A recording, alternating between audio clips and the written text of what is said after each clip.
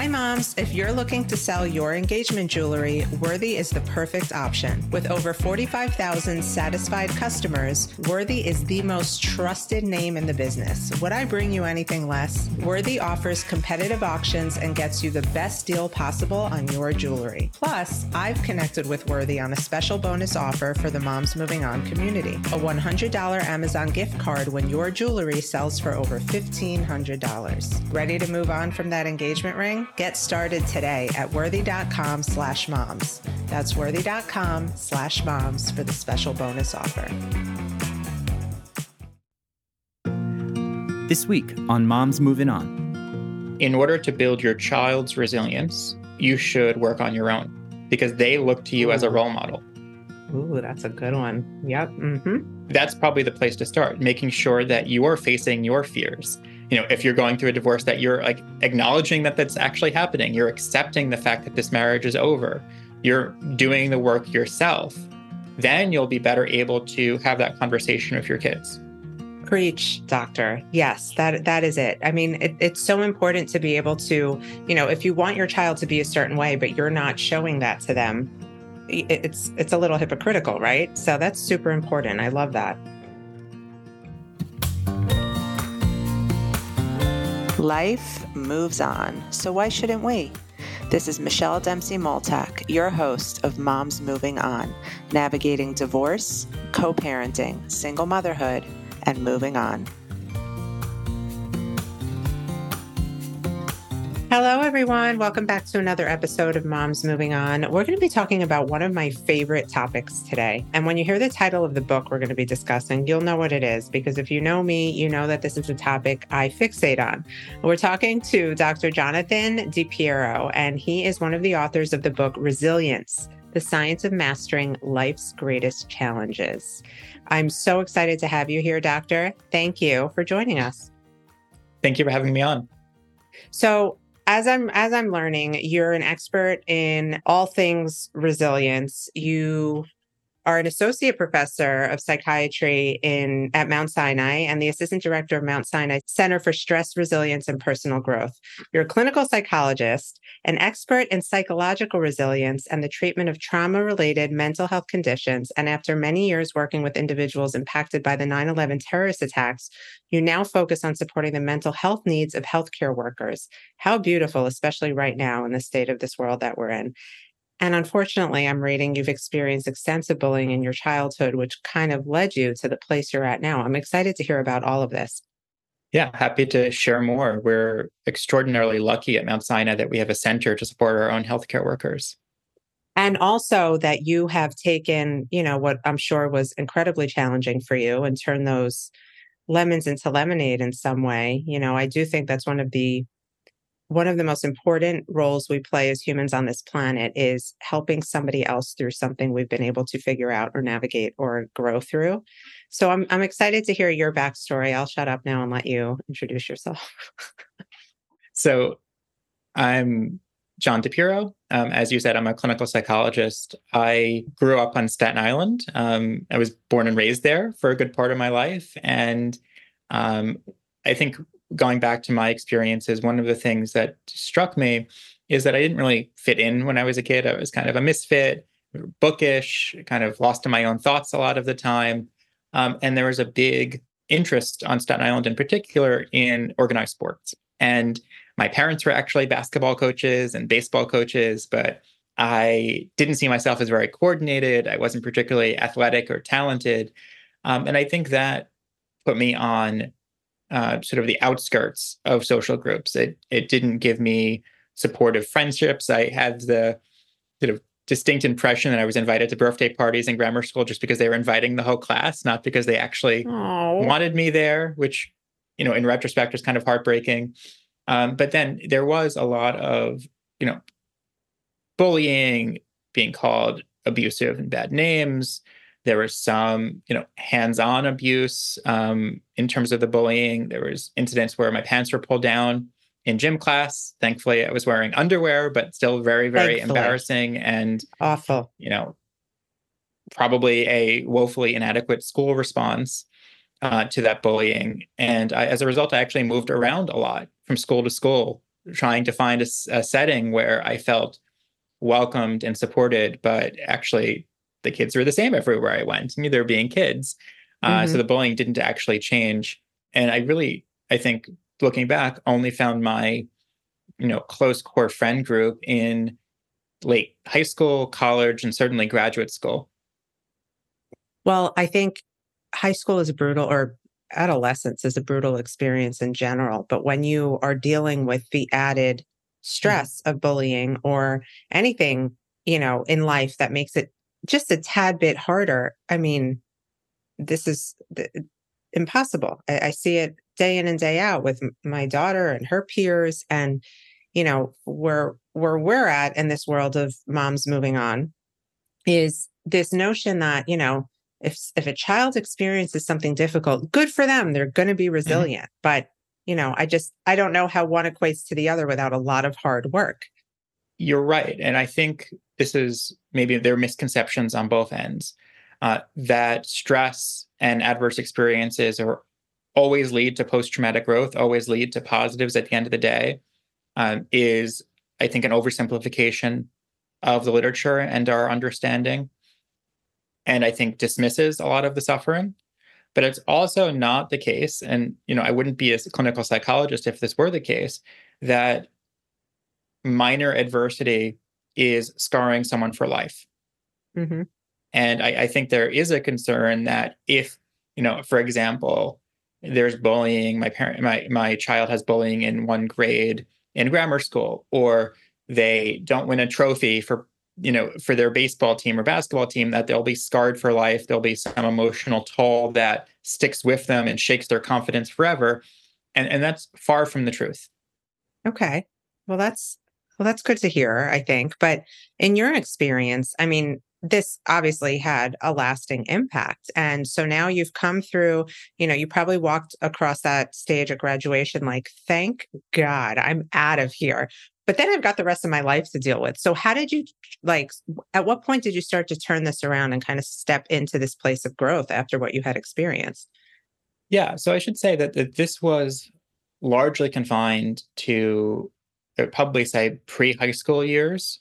So grammar school and middle school in particular were particularly tough for me. I went to an amazing high school, Xavier High School in Manhattan, all boys, Jesuit, with a military background, JROTC program high school. It was one of the best educational experiences of my life. There's a lot of structure and also a lot of, there's like a code of conduct or an honor code. There was a certain set of expectations that everybody was held to. Obviously, there were, still, people doing some bullying, but it really wasn't as bad as what I experienced when I was younger. I think people are just so busy trying to get all their assignments done. Right. So that was, I think, a corrective experience for me, especially finding my pack in some way there, and then college too. But as you said, what had stuck with me and required some work on my part is, in some ways, those bullying experiences shook my confidence. It shook my self-esteem. It made me feel kind of consistently on the outskirts of friend groups, on the periphery, not really there because someone really wants me there, but there because they had to invite everyone to a party or a gathering. And that took a while to shake. But I think through my own work, I was able to find experiences that corrected those faulty assumptions.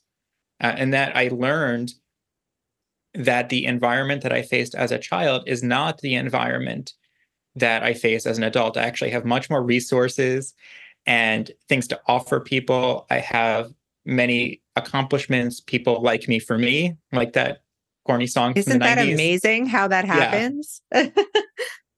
And I think that's really important. It's part of a trauma healing process in some way, that you learn that the experiences of the past that were traumatic or challenging in some way are not necessarily the experiences of the present moment. You learn to differentiate the past from the present. And the thing about conditions like PTSD is that it really halts you from doing that.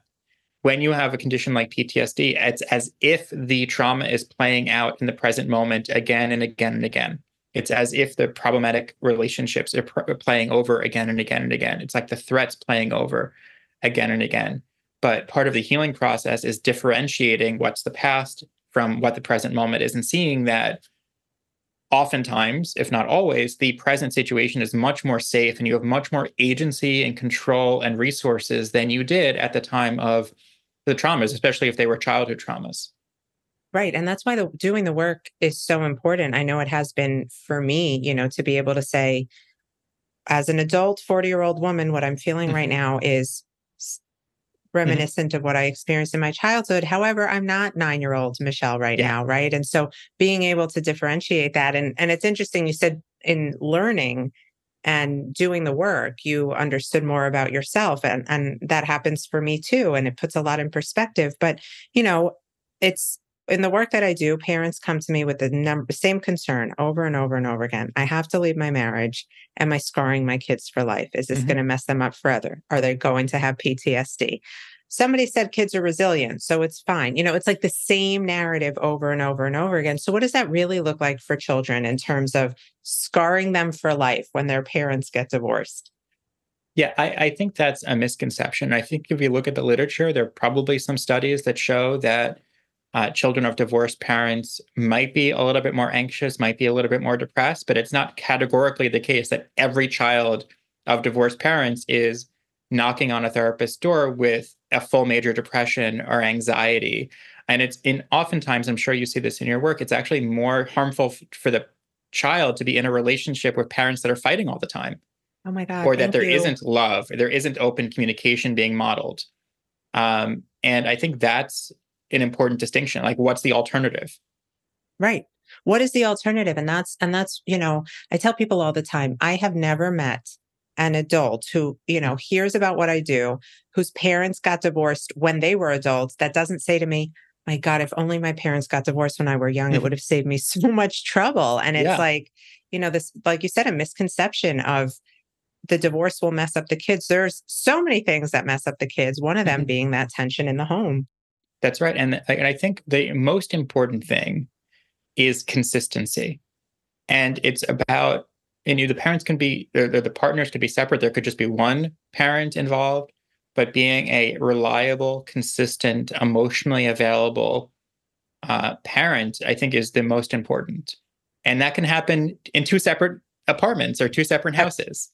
I was just going to say one of the facts that I love to quote over and over and over again came from an article from Harvard, The Science of Resilience, which I'm sure you know, which points out that children need one stable caregiver to thrive. Mhm. And so for all of our single parents listening, rest easy because if you are that one stable, consistent person, your kids have a great shot at thriving. That's right. And even true for kids who might not have that at home, just having one role model, one mentor, one teacher, one, person in a big brother, big sister program can make a significant difference. There's actually plenty of research to show that that's the case. I love to hear that because, it's tough out there these days. There's a lot going on in many different shapes and forms for people everywhere. And I feel anxiety in our children is truly coming from the anxiety we project onto them, right? It's this multi generational transmission process that you're not aware of it. You're just going to keep repeating. But we want to create resilient children. So let's talk about the book a little bit and how this applies to our child rearing, our just general existence, being able to get out of bed in the morning. Yeah. So I'd say the biggest message from the book for parents in particular is, in order to build your child's resilience, you should work on your own because they look to you as a Ooh, role model. ooh, that's a good one. Yep. Hmm. So there that's probably the place to start, making sure that you are facing your fears. If you're going through a divorce, that you're like acknowledging that that's actually happening, you're accepting the fact that this marriage is over, you're doing the work yourself, then you'll be better able to have that conversation with your kids. Preach, doctor. Yes, that is it. I mean, it's so important to be able to, if you want your child to be a certain way, but you're not showing that to them, it's a little hypocritical, right? So that's super important. I love that. Yeah, where do you expect them to get it from? Right, exactly. And, is there, in your expert opinion, is there a critical need? You talked about not every child of divorce is going to be knocking on a therapist's door, but is there a benefit to sort of like preemptive therapy or emotional or mental health support for young children who are learning to adapt to a co-parented lifestyle, or, their parents are in the midst of a high conflict divorce? Yeah, I would say there could be a potential benefit, but the other thing we want to acknowledge too is that not everyone can afford that. Not Hmm. everyone can access mental health care in the community. There's a youth mental health crisis, and it's actually hard, sometimes almost impossible, to find a qualified, marriage and family therapist or child therapist to see. And I would say it's not necessary for everyone. I think there are probably some kids that are probably higher risk, kids that are already anxious, kids that are already depressed, kids that might be more prone to blame themselves, even though it doesn't make sense that they would. Kids maybe with neurodevelopmental challenges who might have a hard time understanding the transition when it happens, or might have trouble with transitions and changes of settings. And I think in some cases, those are the kids that already have supports in place. Some schools have robust counseling programs, or at least teachers that are aware and can be on the lookout for supports. But people also get support from their community more broadly, their families.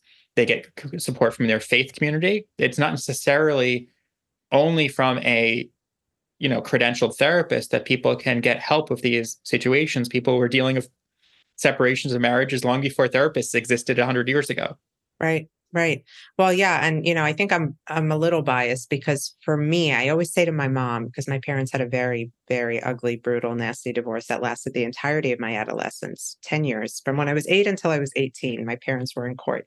And I always say to my mom, had you just put me in therapy, like, we could have saved a lot of trouble. And she's like, but nobody did that then. That was Yeah. not the thing. So you go to therapy now and you deal with it now. But one of the biggest loopholes, like you mentioned, I give to parents where either therapy is not an option because of cost, or because the other parent won't agree to it. Mhm. Your biggest loophole is that school support, the school Yeah. psychologist, the school guidance counselor, the social worker. That's what they're there for. And they don't know unless you tell them. And so never be shy to just make that phone call or knock on that door and be like, hey, can you keep an eye out? Here's what's going on. It's like an extra hug for your child every day. You can't go wrong with that. Yeah, that's absolutely right. There are built-in supports. And in fact, like, it's even more important as you're contemplating divorce to think about what your support network is. I tell this to patients all the time. All right, you're thinking about divorce. Who are your friends? Who are your family that you could turn to? Who is in your corner? Who can, watch your kids if your spouse, your ex-partner isn't around anymore and you need to stay late at work?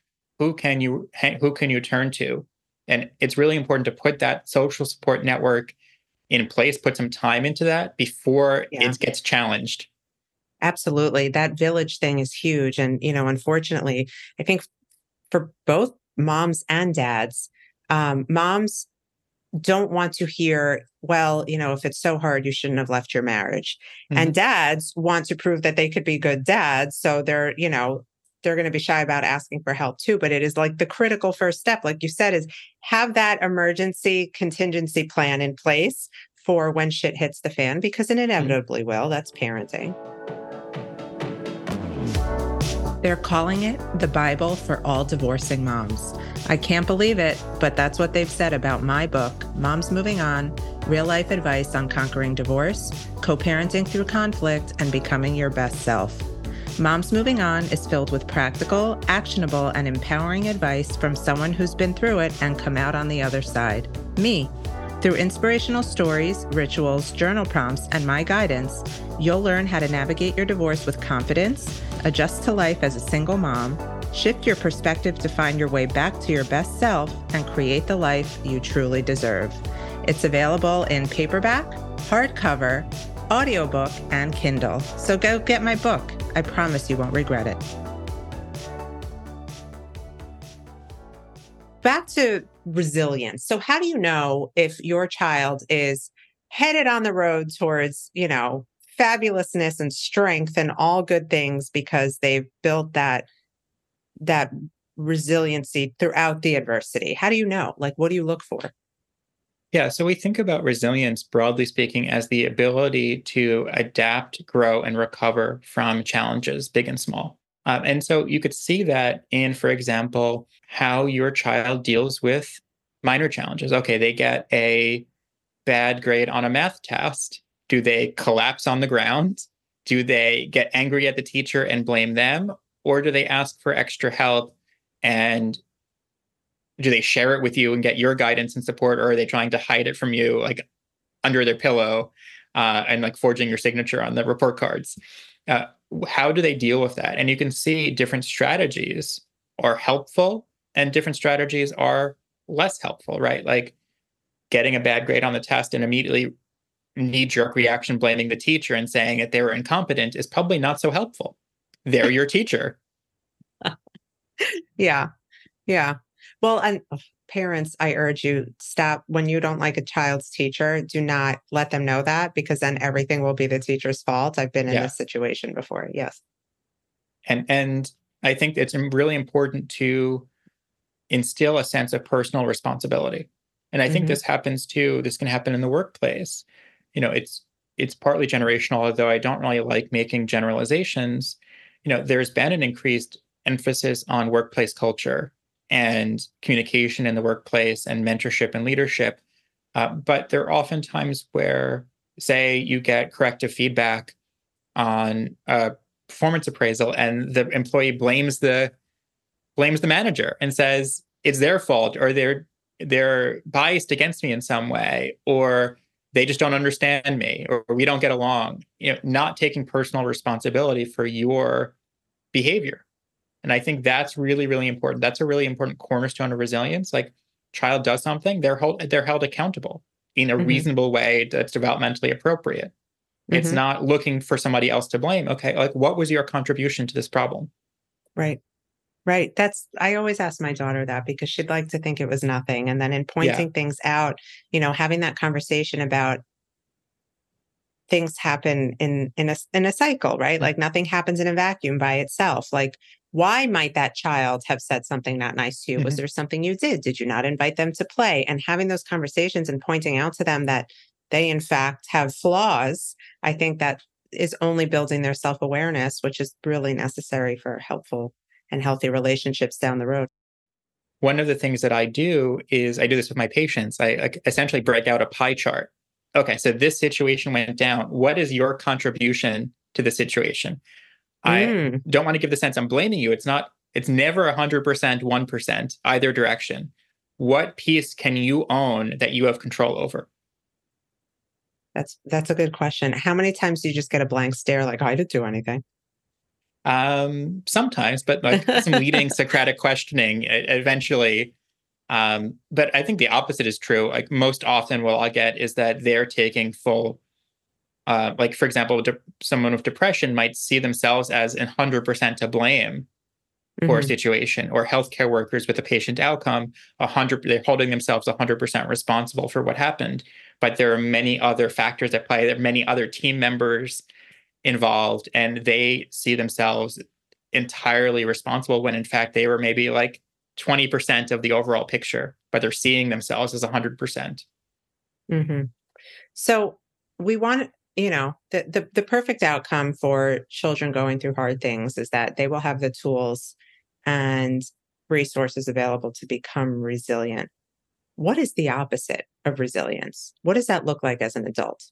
Yeah, so I think the opposite of resilience looks like loneliness, social isolation. It can look like depression and anxiety. It can look like not really having a lot of tools in your toolbox that you've built up or that have been given to you to manage challenges. So when challenges happen, every challenge throws you into fight or flight mode. Every challenge, even small ones, might send you into a panic because you view yourself as incapable, or you actually don't have the resources to manage it. And so it does not set you up for moving through even everyday life when something goes wrong. Do you think it's ever too late to say, wow, I could be handling things way better? It's time to build some resilience up in here. Yeah, I don't think it's ever too late. People are always able to change, always able to try something new. And maybe it's just tweaking something around the edges. Maybe it's a big change. But I think there's a lot people can do on their own, and a lot, for especially for folks that have been struggling for a long time with depression and anxiety. Even a small change in the way they view themselves or interact with other people can go a long way in terms of a long-term cumulative effect on their mood. Little changes. People are capable of change. I mean, I hate when, oh, they can't change. People don't change. I don't believe that for a second. I know I've changed a lot. And a lot of it came from so much adversity and deciding the victim mentality just did not suit me. And so that's what I really focus on. And helping parents is giving their children a childhood they won't have to recover from and they can actually enjoy throughout, the adversity such as divorce. So if you had a piece of advice for a parent who is either thinking of starting the divorce process or in it and just losing sleep every night over how their children are going to be affected, what would that be? Yeah, I would say, Aside from look at reading the your book. Yeah. I would say look at the support systems that you have in place for your child. Talk to other parents who've been through similar situations, and you might see a range of different perspectives. You might see examples of kids that maybe struggled a little bit temporarily afterwards. There might be examples of kids that did exceptionally well.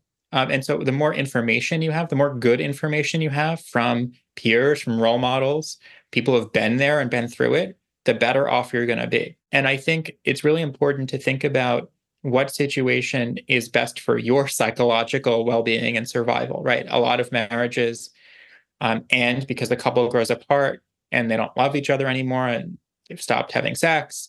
And other marriages end because there's been outright verbal abuse and physical abuse. And that is certainly not a conducive environment for child mental health. And it's actually much more beneficial for their mental health to be out of that environment to see potential examples of relationships that are more positive. Mm-hmm. Yep, absolutely. I mean, not one bad thing does not necessarily mean gloom and doom. And I think that that is so important.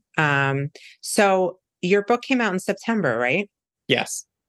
Okay. Resilience, the Science of Mastering Life's Greatest Challenges. Where can this be found? Because I can't wait to get my hands on a copy, and I think everyone else should too. Yeah, you can certainly get it on Amazon. I think that would be the most effective place to get it. And it's readily available. It's in stock. So I encourage people to check it out. What they'll notice is that there's a little bit in each chapter about the science of resilience. There are personal examples from people that we interviewed and some from our own lives as authors. And then there are, at the end of each chapter, take-home bullet points of practice, essentially practices that people can put in place to boost their resilience in those key areas. I love that. I think that putting it into practice, that's the way, right? Like we can read all we want, but actually having a way to implement what we're learning and make it a regular habit is the only way to do it, right? Yes, that's absolutely true. You have to make this a routine. It can't just be that you say, okay, I'm going to exercise and you do it once and then you suddenly think that you're athletic. No, you have to make it part of your daily routine or even relationships. Okay, you might have people in your phone or people on Facebook, but if you're not talking to them at all, then they're not really real relationships. They're just like a counted number of followers or friends. It's not nothing of substance. But it actually doesn't take very long to text someone or to send someone a direct message or to call somebody on the phone like it's 1985, actually have a phone call with someone. It doesn't take very long. And those little interactions can make all the difference. And I would also say, going back to this question of divorce, one of the things that I really encourage people to think about is seeing themselves as more than just one event in their lives, right? So Oh, I love that. this is the idea. It's called in the literature event centrality, how central an event that happened to you is to your core identity.